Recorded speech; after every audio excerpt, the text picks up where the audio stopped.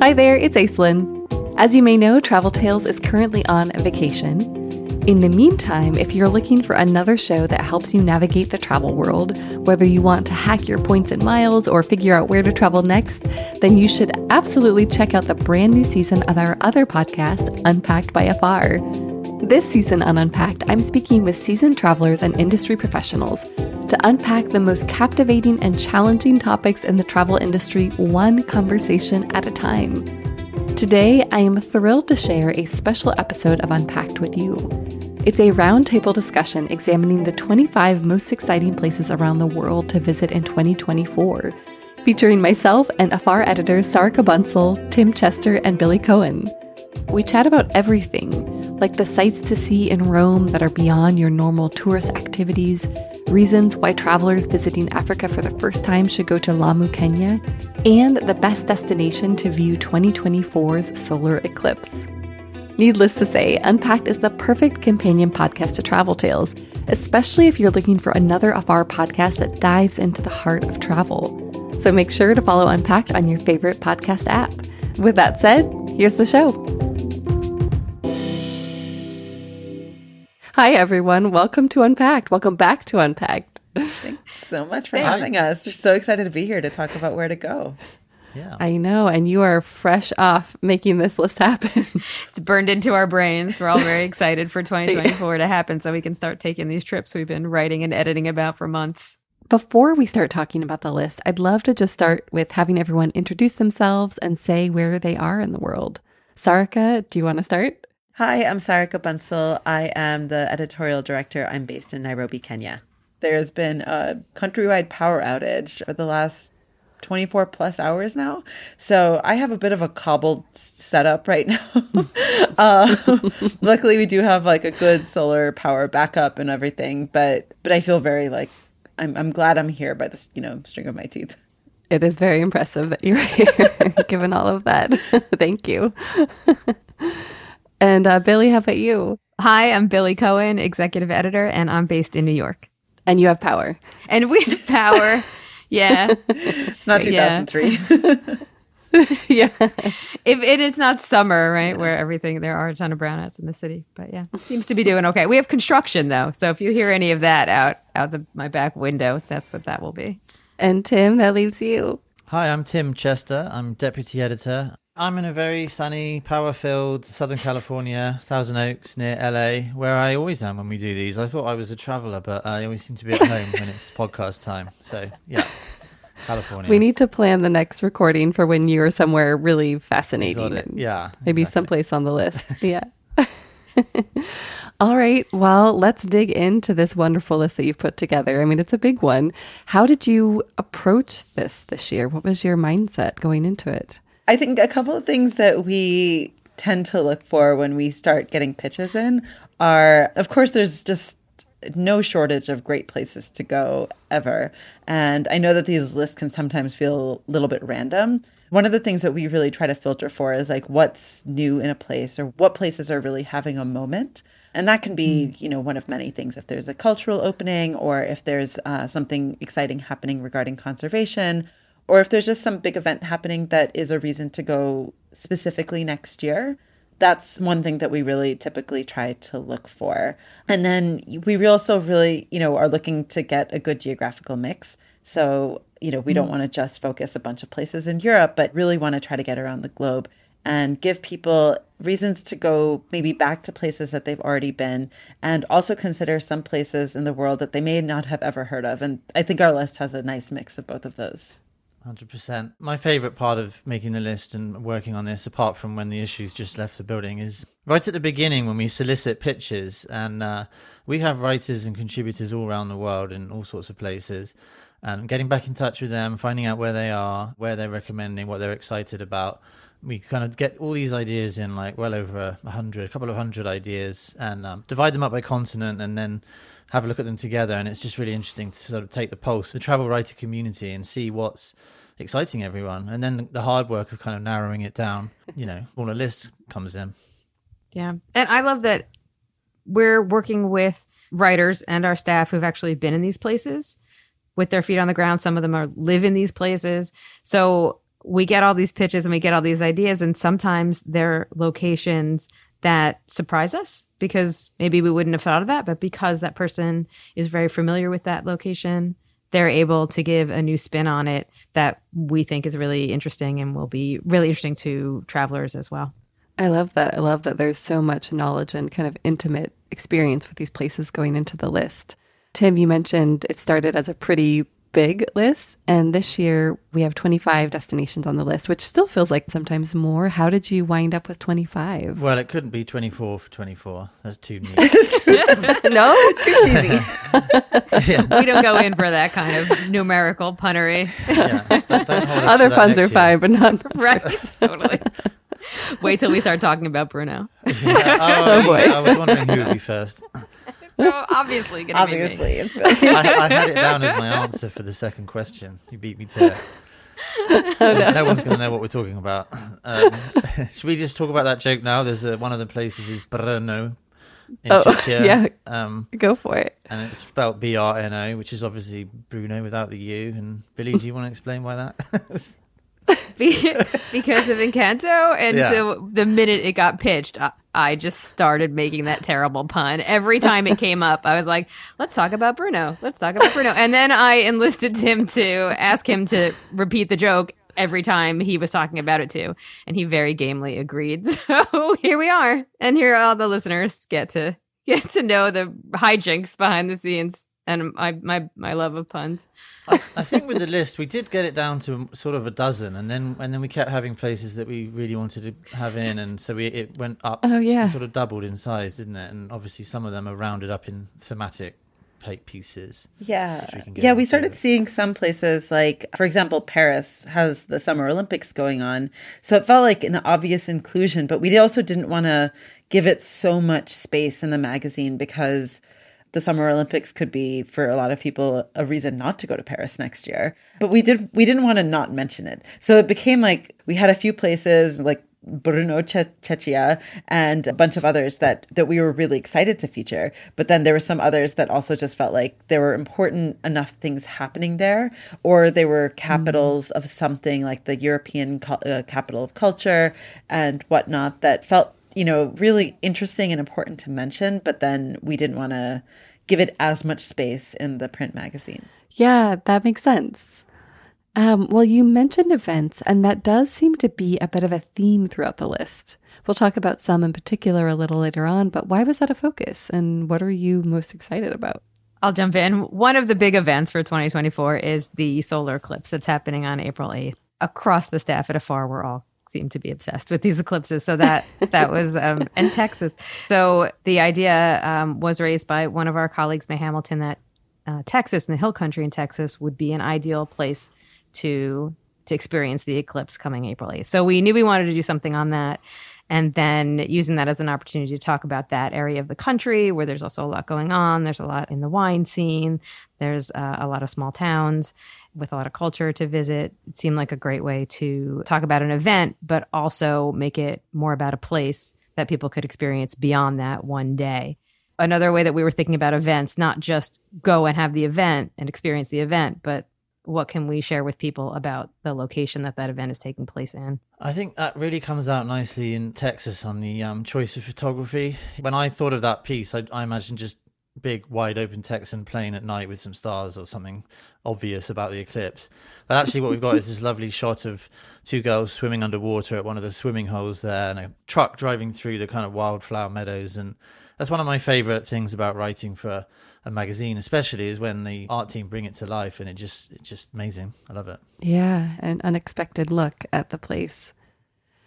Why do you think so many people are drawn to traveling for solar eclipses? It feels like a nerdy phenomenon that's still cool, and everyone can still appreciate the enormous power of it. I think it's also a moment to just feel connected with this much broader galaxy that we live in.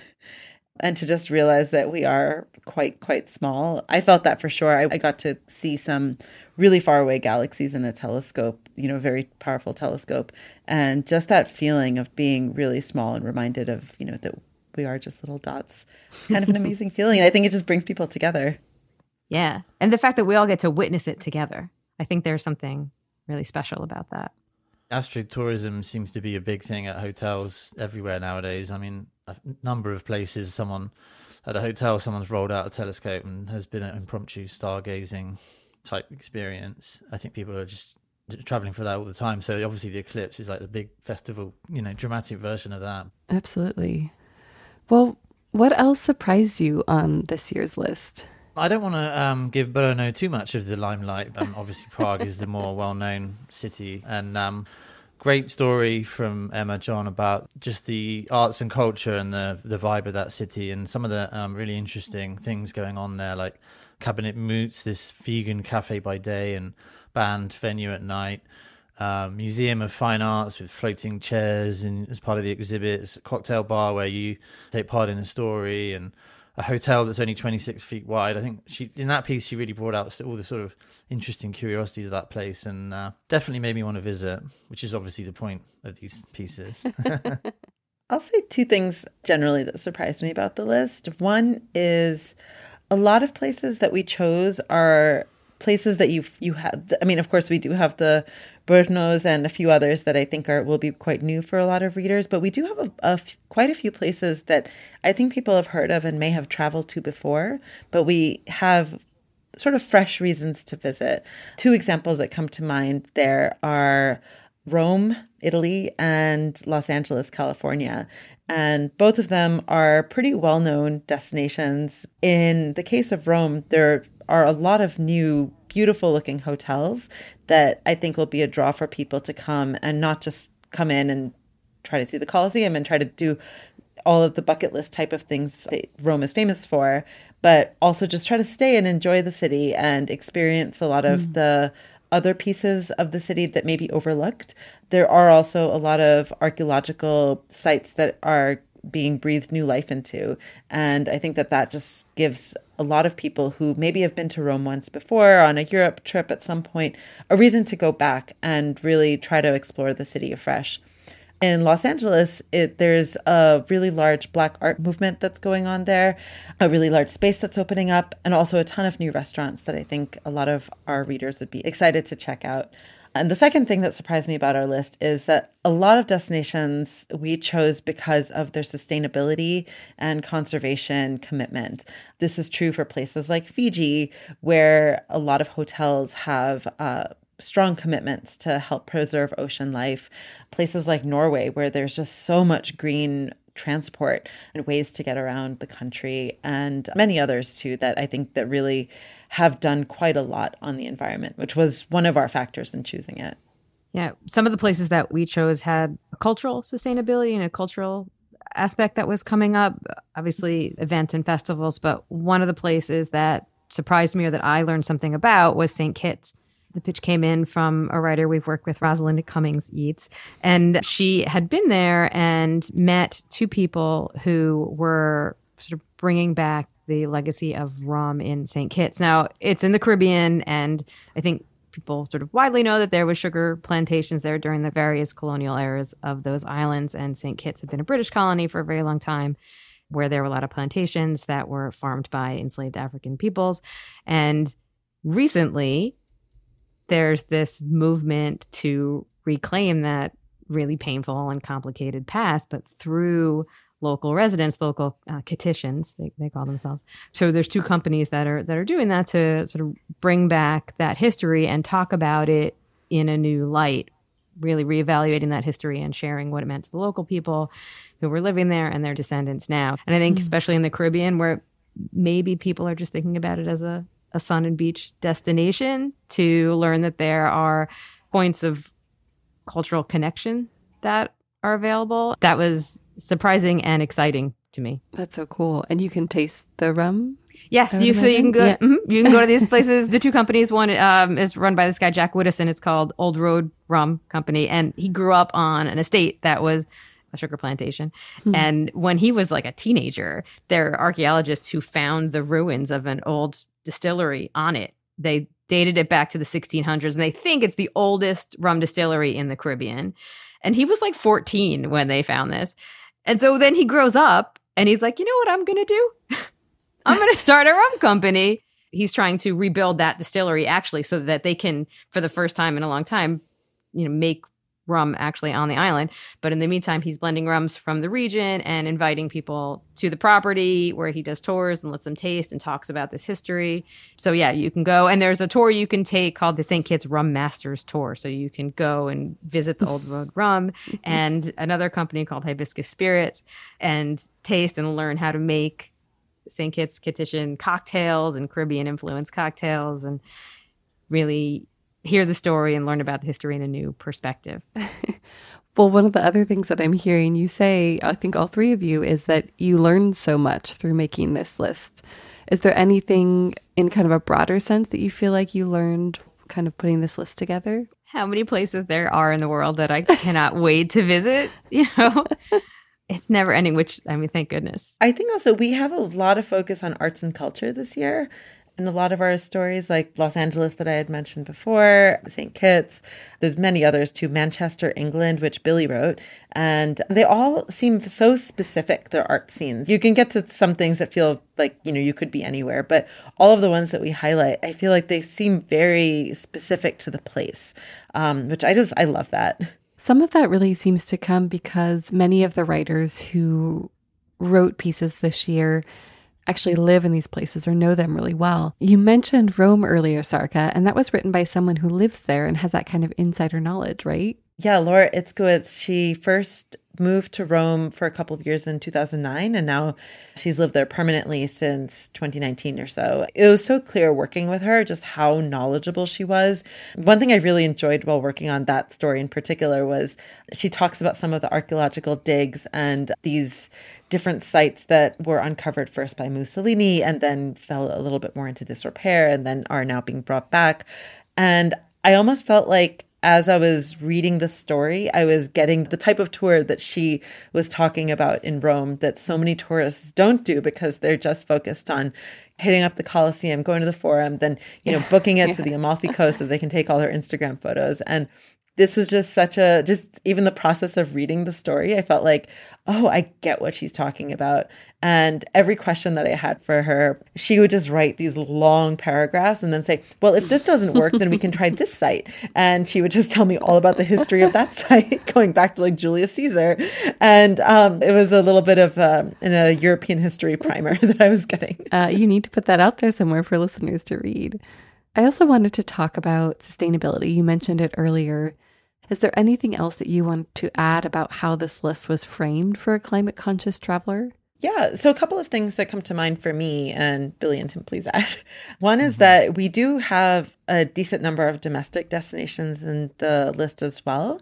So people don't have to travel halfway around the world in order to get to experience something magical. Like we do highlight a few great American cities, including places like Philadelphia and Seattle and Charleston, that are having moments right now, and other North American cities too, like Toronto and Los Angeles. So all of these places, I think, are much closer for a lot of our readers to actually get to.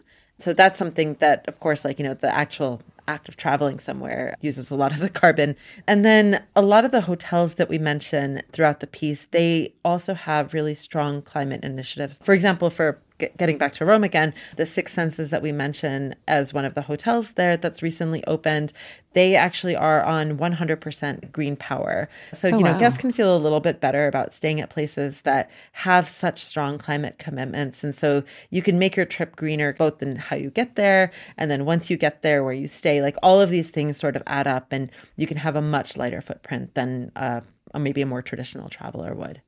Yeah, I think you covered it. I mean, obviously, we're always trying to help people find lesser known, lesser touristed places, or if they're going somewhere like Rome, to stay longer. And I think there's plenty of ideas in the Rome piece for making a longer trip, supporting local businesses. I will say, you talk about what we learned making the list. I realized I need to see a lot more of LA, which is just down the road. Obviously, Destination Crenshaw, the Black Art Project, is finally opening next year. But there's loads of small businesses in that piece I could go and support and check out, and some great food options. It's also, just while we're on LA, the 100th anniversary of the Hollywood sign as well. So as well as everything new there's a lot of heritage, obviously, to enjoy. And I went for a walk up to the letters with the Hollywood Sign Trust chairman. It's very vertiginous, high. I'm not one for heights. He was giving me a long story of the history of the sign while I was kind of like holding on to the piece of wood that used to hold up the L for the land when it was Hollywood land. Oh, wow. And yeah, some great history there. And you can walk all the way up behind it and see the sign and the city behind it. So sustainability wise, what did we miss? There are 3 locations in particular on the list that are notable for their sustainability efforts. And those are Fiji, which Tim wrote about and he can talk about, Norway, and Bhutan. Norway, it's almost, I won't say behind the scenes, but there's a sort of a countrywide effort to honor the beautiful nature that's there, right? Obviously, they have fjords and beautiful water and mountains, and they know it, right? But they also know, hey, we have to protect this. So the public transportation options, they're working on hybrid electric trains and fully electric trains. The country is phasing out internal combustion cars. So like I think 1 in every 5 cars is an electric vehicle. Very easy to rent that. So the sort of day-to-day of your trip, if you were traveling there, could be respectful of the nature that you're seeing. And we wanted to recognize that. Tim, you want to talk about Fiji? There's a similar kind of thing going on there. Yeah, what struck me about Fiji is there's obviously lots of high-end resorts there, but a lot of them are taking ocean conservation really seriously and letting guests help with that. So you can help plant coral, you can plant mangrove saplings. So mangroves are obviously the kind of plant superheroes when it comes to carbon sequestration. What is the word there? Drawing down carbon and also acting as flood barriers and habitat. So yeah, I went there a year ago to stay at Nanuku Resort on the south coast of the main island, Viti Levu. Yeah, I just met some really passionate people there who were just doing lots of great things in the ocean and on the land. I thought that was so cool that their resorts have marine biologists on staff. Yeah. Yeah. It's amazing. Right? Not just for sustainability, but for nerdiness. Like now I want to go to Fiji and just hang out with a marine biologist. Yeah, and they're doing great work with local communities as well, helping them come and see the project, get involved, and they're planting these mangroves near the villages to help sort of add flood protection there rather than, building big concrete walls and putting bricks down. The other thing that struck me about Fiji is very few people go there from the States. When I went from LA, it's a direct flight. You have to take an overnight flight both ways, which is the downside. But the plus side is in 2022, 70,000 people went from the US and 7.7 million went to Hawaii. So if you're looking for somewhere with a lot less tourists and a lot more space to enjoy all this natural beauty, then I recommend it. I loved it.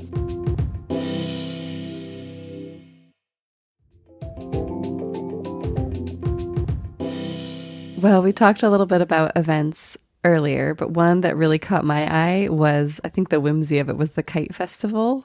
Can you tell us a little bit more about the Chinese city that hosts it? Yes, Weifang. I've never been there myself. I've only been to Beijing, but it's about halfway between Beijing and Shanghai, about 4 or 5 hours drive from each. And next year is the Culture City of East Asia. It's sort of one of the places that has a claim to being the birthplace of kites, but it's definitely known as a kite capital of the world. And they have this festival every April, International Kite Festival. It draws in tens of thousands of people, and as you can imagine, all the kind of colourful kites. And they have a World Kite Museum. I don't know, have you guys flown kites? For me, it's like half an hour of untangling and for 3 minutes of fun with the children. So I imagine it's amazing to see experts, beautifully made, handmade kites. The sky is full of them. Does sound so cool. Yeah, Weifang is also a UNESCO Creative City of Crafts and Folk Art, so it's not just kites. The visitors there can learn about clay modelling, paper cutting, woodblock printing. It just sounds like a very interesting creative city, and apparently has a great night food market scene as well. Well, I think it kind of came up naturally earlier, but, because Tim, you've been to Fiji, but have you been to any of these places recently? I mean, Billy, I know you were just in Estonia and loved it. Yeah, I'm going to say I won't bore you all with it, but I will bore you all with it. I loved it. Do.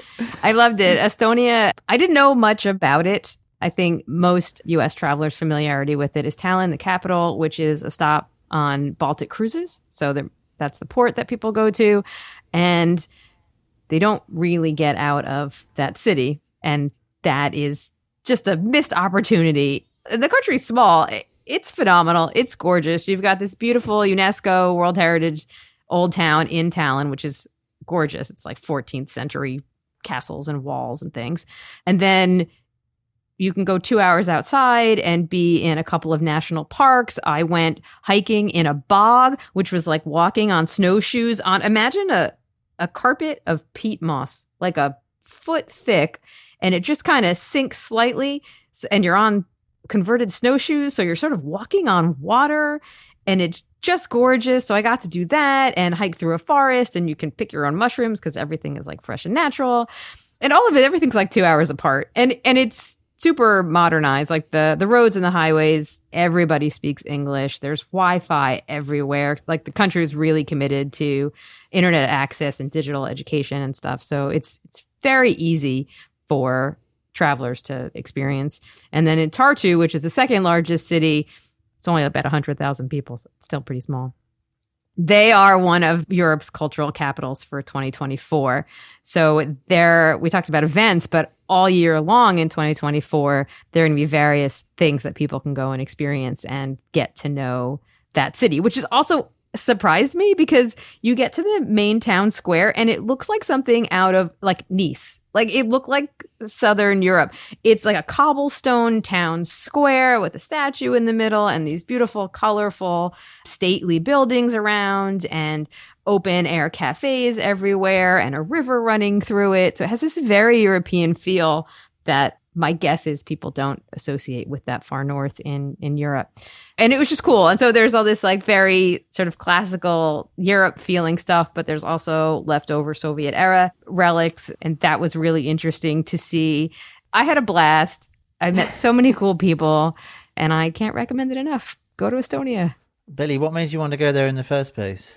I had read an article in BBC Travel where a writer had interviewed this man who lives in the area where they do the bog hiking.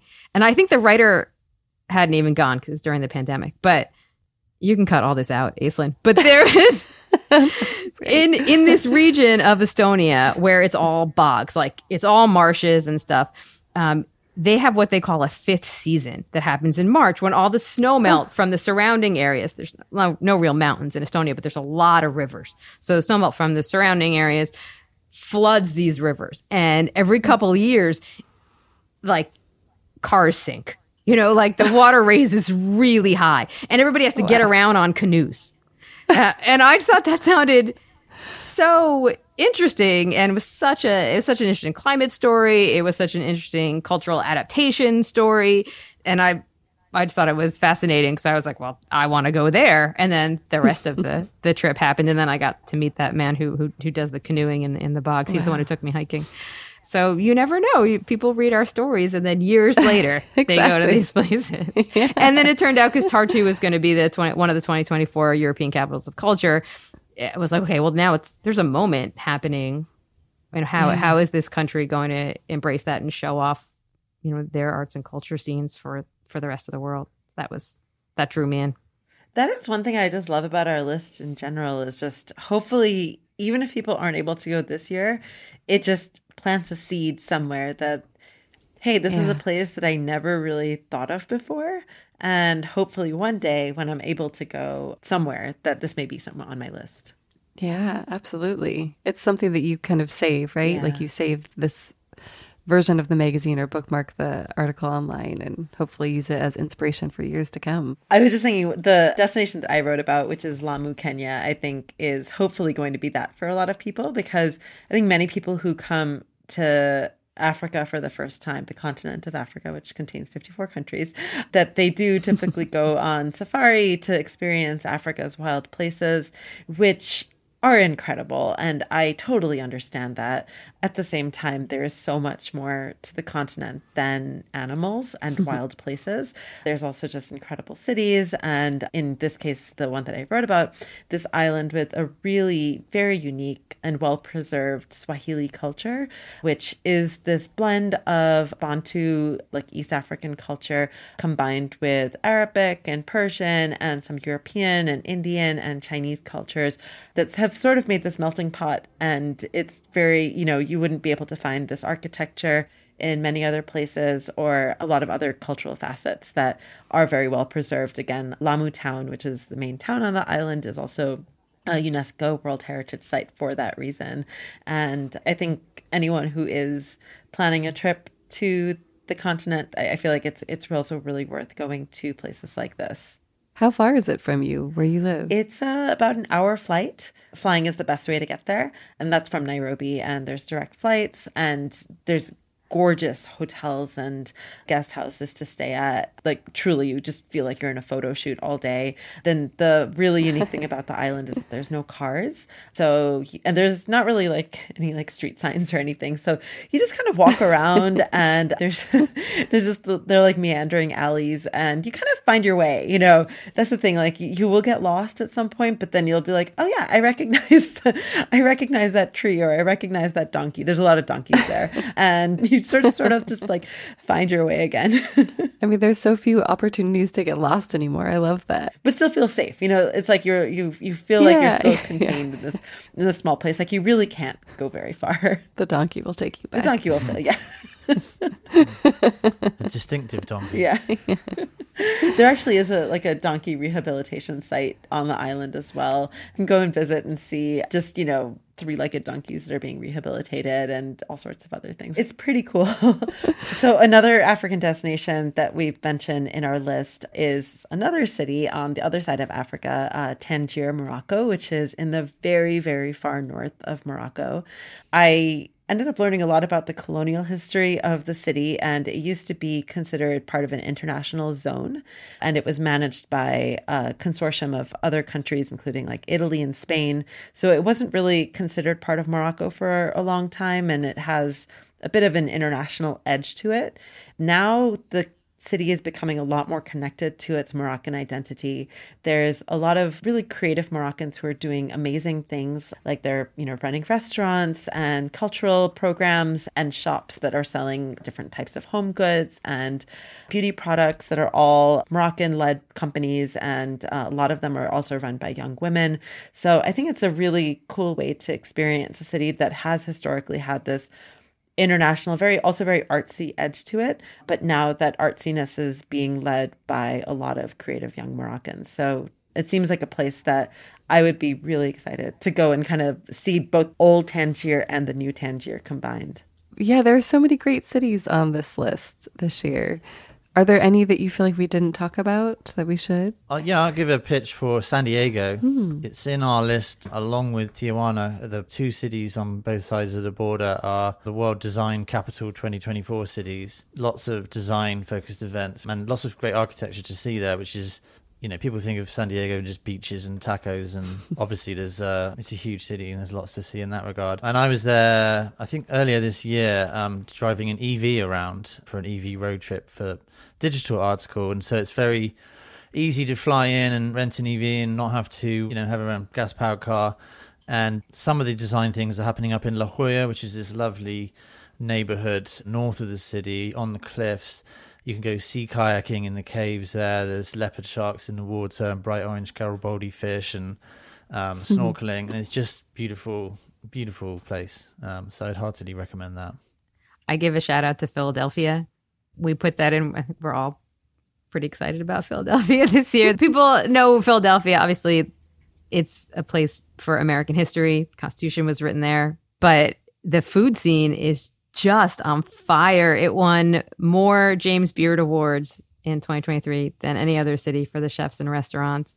And they're diverse and just so interesting and varied. And it's a great reason to rethink and revisit that city this year. Plus, the art scene has always been great. And there's amazing institutions of art like the Philadelphia Museum of Art and the Barnes Foundation, but also the gallery scene has long been thriving, and it still is. They still do a first Friday every month where the galleries stay open. That's actually expanded. It's near New York, so I've been there a lot, so I'm very excited. When you said it had more James Beard Award winners, I was reaching for the hand clapping emoji to pop up on the screen. I think I've spent too much time on Microsoft Teams. I'll also give a shout to Toronto, which is, I did not know this, that it is by many measures the most diverse city in the world, even more so than New York City and London. There are upwards of 180 languages spoken there. And just this year, one of the reasons why it became included on our list this year is because they elected their first mayor, who's a woman of color, Olivia Chow, who has talked a lot about diversity. And the piece takes you through several of the neighborhoods where you can go to Little Tibet and have momos. You can go to Koreatown and go, sing karaoke there. You can go to a neighborhood where there's a lot of Somali people. And there's also, similar to Philadelphia, there are also some more high-end gastronomical experiences to have. And also just a lot of cultural events happening throughout the year. The Caribbean Festival in August draws, I think, 1 million people. And then there's a contemporary arts night in October that's an all-night affair and just brings in Torontonians from all stripes. Amazing. And we're going as a company in March. I'm so excited. I know. I've actually I feel like the entire essay for that is basically just like my to-do list of all the different restaurants and neighborhoods to check off. It is. We have much more to eat than we have time for. Yeah. Unless we can extend or come early. Yeah, no, just do all our meetings at the restaurant. Second lunch, first dinner, second dinner. We had a great run of digital stories on Toronto earlier this year as well. So if you're thinking we'll of link going to there, those. look at the Toronto guide on the website. We do this thing called My Perfect Day, and it's a local runs us through how they'd spend their perfect day, and one by Tiffany Ram-Subik, who runs Ode, which is Toronto's only black-owned boutique hotel. We've got a lot to do. We're going to need some extra time because we don't want to just be in meetings. No, the meeting should be in the restaurants. Yeah, exactly. I concur. Yeah. Well, we've talked a lot about these urban destinations, arts and culture. What about people who like to travel for nature or to be outside? Billy had briefly mentioned Bhutan. I think that Bhutan is an amazing country. I have not been myself, but Kathleen Relihan, she went last year and was one of the first people to hike the newly restored Trans-Bhutan Trail that fell into disrepair in the 60s and just reopened last year. And now just this year, Bhutan has lowered, it's always had a tourist tax.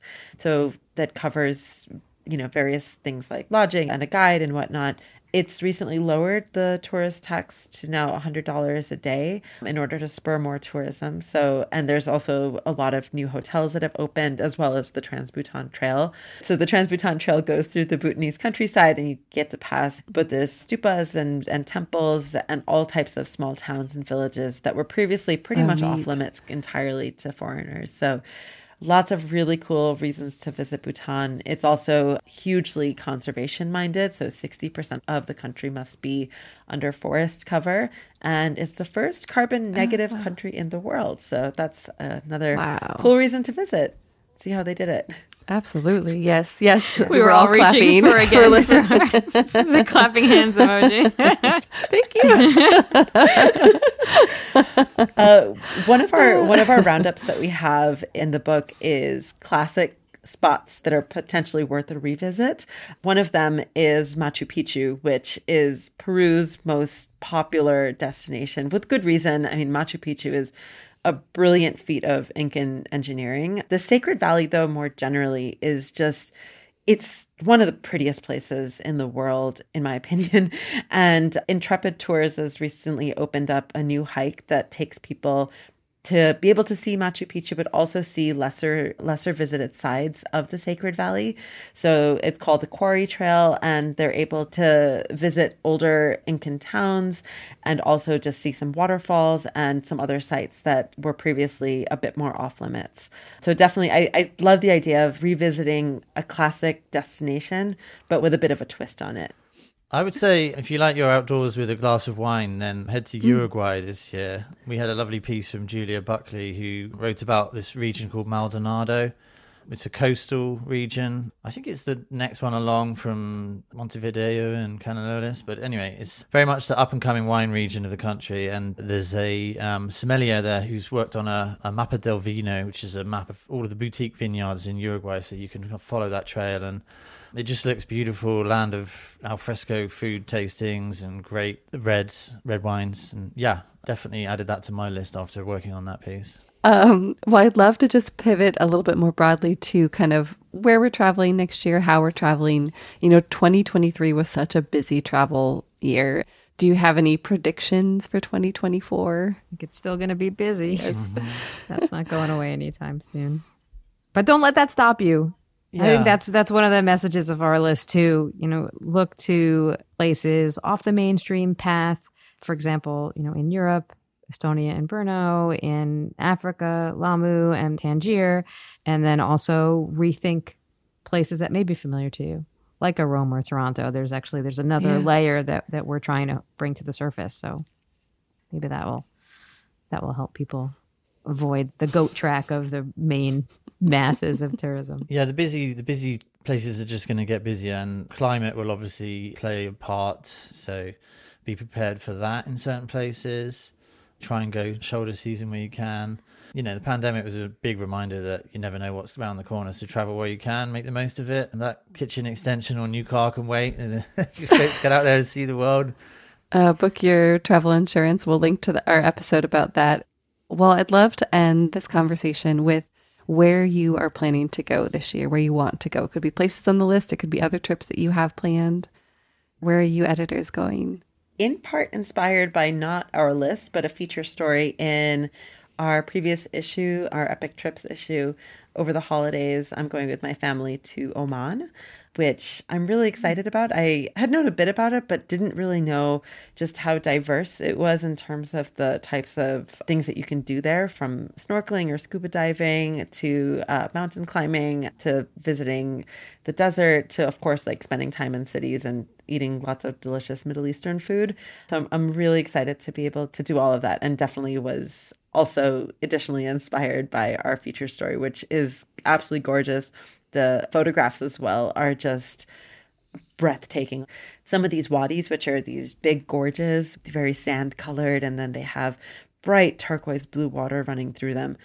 They just look like they're, I don't know, out of a movie set or something like that. They don't even look real.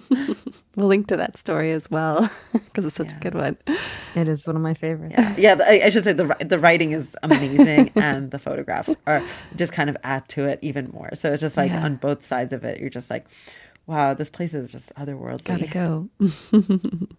Billy, how about you? What's your list look like this year? I'm heading to Kenya in February, so I'm gonna visit Sarka and then see if I can also get to Lamu from our list. And I often will travel for music or one random event. So Brno's on my list. They have that free music festival in August, and cool. And Manchester has a bunch of stuff going on because they have also, we were talking about arts and culture, have opened several venues, including the UK's largest entertainment, basically a concert venue. Is purpose built for music, and so there's concerts there I want to see, and I've already got a couple on my list, including a citywide, what's it called? It's called City of Floating Sounds, and it's an interactive symphony project where there's be music throughout the city of Manchester, and then it'll guide you through it, and then back to this new theater space called the Viva Studios at Factory International, which just opened this year, and it's one of the reasons that the city's on our list, and then it'll end up there. So that's in June, and I want to go back for that. Oh my gosh. Yeah, that sounds... I want to go too. Yeah. Come on. Second company meeting. Yes. Oh my God. I wish. I loved your Manchester piece, Billy, how obviously the city's so well known for its music scene, but there's so much more happening nowadays that people maybe not be aware of. Yeah. And that was one of the reasons I went, because it had that music history, but I was just floored by how much more there is, including amazing libraries. But that's another episode. Tim, where will you be podcasting from the next time? I'll be back in my office at home. My travel calendar's looking quite light, considering I've been working on this feature. I'm going to Palm Springs in January, and we have the trip to Toronto. But other than that, I'm looking at a blank slate that's filling up with other things. So I need to get the travel slotted in. I'd love to go to Peru. I think there's a direct flight from LA, and the idea of doing a trail like the Quarry Trail really appeals. So we shall see. Would you take your kids, do you think? No. Or are they still too young? No. That was so fast. That was an easy It was very quick. No, not even a moment of thought for hiking that. on to Machu Picchu with 8-year-olds and 4-year-olds. No. It doesn't sound fun to you? We were going to all go back to England in the summer, but we've just bounced it back to the next Christmas now. And then Okay. yeah. Wow. I'm not looking forward to the flight. I look forward to seeing how your slate fills up. Yeah. Well, thank you so much. I mean, the list is phenomenal. The work that you did is really incredible. So thank you. And thanks. I feel very inspired to go to all 25 and 24. I think that's doable, right? Where do you want to go, Aislinn? I know. What's on your list? Well, all of them. I mean, Manchester, the music aspect sounds wonderful. Toronto is obvious. We're going to do that as a company. And then, I don't know. I feel like Kenya would probably be the first one that I would pick if I were just going to go anywhere tomorrow. Karibu, Kenya. That means welcome to Kenya. Yeah. Please come visit. Thank you. Oh, that's right. Yeah, Yes, we started our Swahili I'll make lesson. sure there's power when you come. No, that's okay. I appreciate that. I'll just bring my solar charger. Hey, it's Aislinn again. If you enjoyed the episode and want to hear more stories like this one, follow Unpacked by Afar on Apple Podcasts, Spotify, or your favorite listening app. Hi, everyone. Welcome back to Unpacked. Hi. It's so great to be here. Hi. Oh, us. Yeah, thank you. I thought you were talking to the listeners. Should we try it again? Yeah. Okay. We're all just like That was paralyzed. awesome. Yeah.